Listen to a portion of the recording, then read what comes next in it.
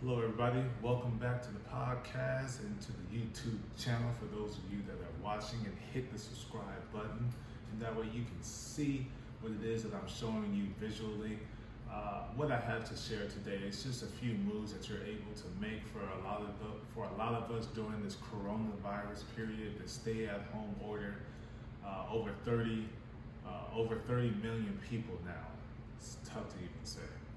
Over 30 million people have filed for unemployment benefits because the economy isn't flowing the way in which it can sustain those people to continue to have their jobs. So a lot of us have lost our jobs, and some of us who are working are in fear of losing our jobs. So I did want to share some different financial moves you can make hopefully ease a lot of the pressure depending on the income that comes in, whether it stays level or whether it drops or is cut in half or down to just receiving unemployment benefits. You want to make sure you have done these 10 things to alleviate a lot of the pressure and continue to have somewhat of a normalcy within your household.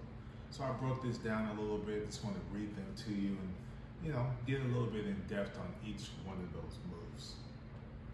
So the first one I want to share with you is what we always do here at Wilson Financial with anyone that we work with, anyone that comes and asks us for advice. We tell them to survey your spending.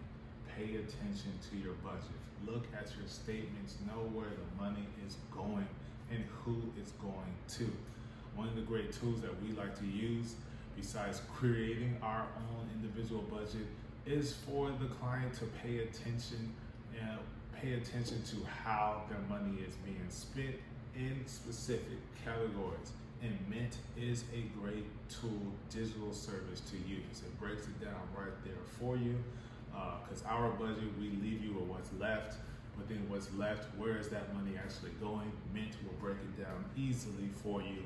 Break it down from food, rent, utilities, expenses, shopping, car washes, gas, everything. However you want to break it down, you can choose to break it down for you that way. So looking at that, you'll discover what it is that your discretionary spending is going, where it's going, where you can cut it to bulk up that savings, to bulk up that checking account. Number 2, you want to negotiate with your lenders.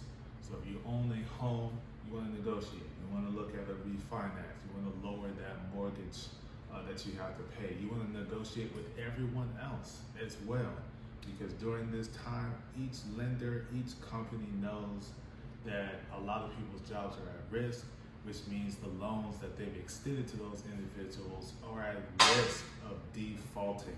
So they don't want that. They want to get as much money as they can on the return as far as paying those back. So you want to make sure that you negotiate a reasonable price, some type of arrangement as you can defer some of these loans, defer some of these payments rather, not loans, defer some of these payments for a few months or whatever it is you're able to do with your car or with your mortgage. You want to make sure you call them up and see if you can get things modified.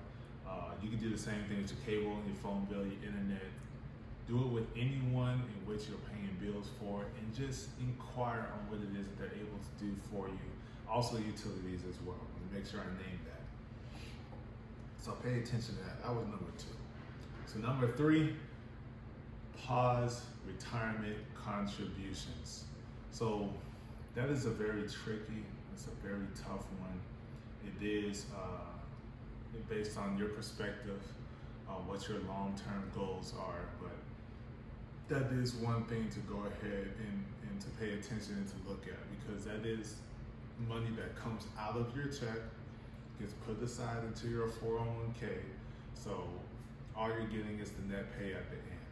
But if you pay attention to your pay stub, you will see, based upon the percentage of which you've chose and how you've allocated it or spoken to your financial advisor, that could be anywhere between, if you're doing 5%, it could be like $100 up to $500. And that is money that you could see in your account rather than in your retirement. You want to make sure that you're putting yourself in a position as to where you can afford the bills that you're responsible for. And that's kind of funny to think about. Afford, not pay my bills, but afford my bills. So you want to make sure you can afford them, because you don't know if you're going to continue working. And for a lot of people who have lost their jobs, waiting for or have received that unemployment income to come in, is it going to match what it is I'm responsible for? So you want to make sure you get rid of those retirement contributions. You want to do those negotiatings with all of those bill collectors or people we have to pay. Our utility, our phone, our internet, our car notes, our mortgage, our insurance. You want to have those conversations with every single body to see what it is they're offering for you. Number 4, you want to reconsider your tax withholdings. So you want to take a look at those. I know a lot of our hours have been reduced, if not eliminated altogether, but if you are working, you want to take a look at reducing your tax withholdings, or just going exempt for a time period. But you have to be methodical if you choose to do the exempt portion. You want to make sure you speak with your tax advisor to see what is the longest period that you can go exempt, and it won't have a negative impact on you maximizing your tax return or minimizing your tax liability. Modify your insurance. You want to take a look at modifying your health insurance. So you may qualify for credits on your healthcare exchange to help you purchase insurance through the healthcare.gov site or individual state exchanges. So you might have access to the Medicaid options in your state as well. So sometimes you want to pay attention to those based upon your income, whether or not you'll qualify for that. You may be able to modify the insurance that you pay out of pocket for.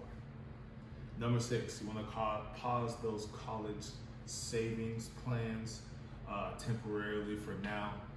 Parents often make their children's education a huge priority for them, or more of a priority than retirement. So you want to take a look at pausing those right now temporarily for a lot of us that are still working, because that is extra money you can see in your pocket that you'll be able to use for emergencies.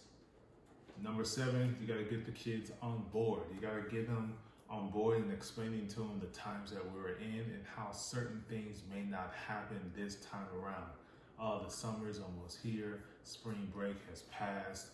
We didn't get to do this. Well, when summer comes, we can go to summer camp. We can go swimming. We can do all of these things, but depending on your area, you may not be able to. So explain that to the kids at the summer camp, the vacations, the AAU basketball. All of these things may not be happening, so we have to cut back on those and find other creative ways to spend time with your kids, whether it be paint the driveway, paint the house, play hopscotch, play different board games within the house, just arts and crafts, do-it-yourself activities. So be creative, make sure you get the kids involved. It's always best to communicate with them so they know what's going on and why things are happening the way they are. Number 8, if you have it, go ahead and tap into that emergency fund. You've been saving it up for a specific purpose, but now you're here. You're not working. You're not getting as much income. You don't know how long your income is going to last, what you are saving it for. It may have been specifically for a house, maybe specifically for that dream car. Right now, being comfortable, being at peace is more important than what could possibly come later on in life.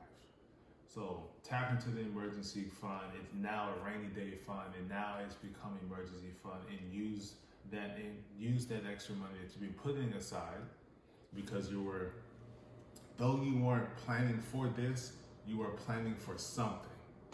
But the unexpected has come, and now you have a stockpile, a pot of money that you can pull from to help you get going along the way, to help you continue moving forward.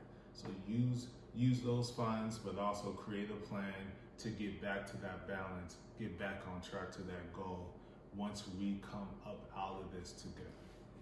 Number 9, you want to consolidate, negotiate with your credit card companies that you have debts on. You want to talk to them, see what it is that what they're able to do for you. If they can do a rate adjustment, are they offering any, you don't pay this month or for these 2 months? If you have a higher balance, will they lower the interest rate for you? Will they give you a greater credit limit because you need it? All of those different variables, you want to make sure you have the conversation with them. So for whatever it is that you need, see what they have to say. And the last one, number 10, which is a big one, stop paying your mortgage. So the worst of times have come. You don't want to lose your home. You don't want to put your family out. You don't want to be in a situation as to where you're facing imminent homelessness. So once you go ahead and call them, call your lender, see what it is they can do for you. Let them know that you don't know if you're going to get your job back. You're looking for another job, because there are certain companies that are still hiring right now just to have some income in the household. And see about their deferment program. See about see about their forbearance program. See how it is when you don't pay for 3 months or you don't pay for a year or 6 months, how that affects your overall loan. Is it going to be a balloon payment? Is it wise to keep paying the interest at least, or in reverse, keep paying the principal only and pay the interest at the end of the term of the loan?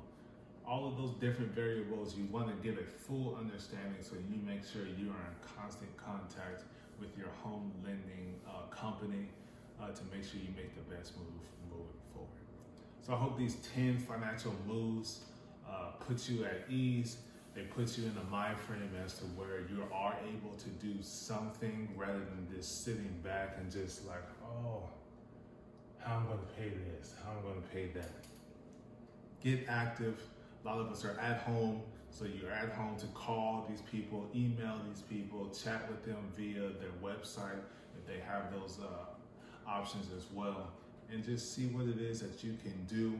Put it out on paper, budget that all out. Every time you get a win, check it off and see, okay, this is how much I have guaranteed. This is how much that's going out. This is how much I still have left. That is the goal, to have something left to help with whatever may come up beyond what it is that we're facing now. So thank you guys for tuning in. Thank you guys for listening. Thank you for watching. Make sure you go ahead and subscribe to the podcast, subscribe to the YouTube channel, turn the notifications on so you're well aware when new content, and new information is being shared to overall increase our knowledge in the world of finance. Financial literacy is key. It is priceless information that you can use not only for yourself, but for generations to come. So thank you guys for tuning in.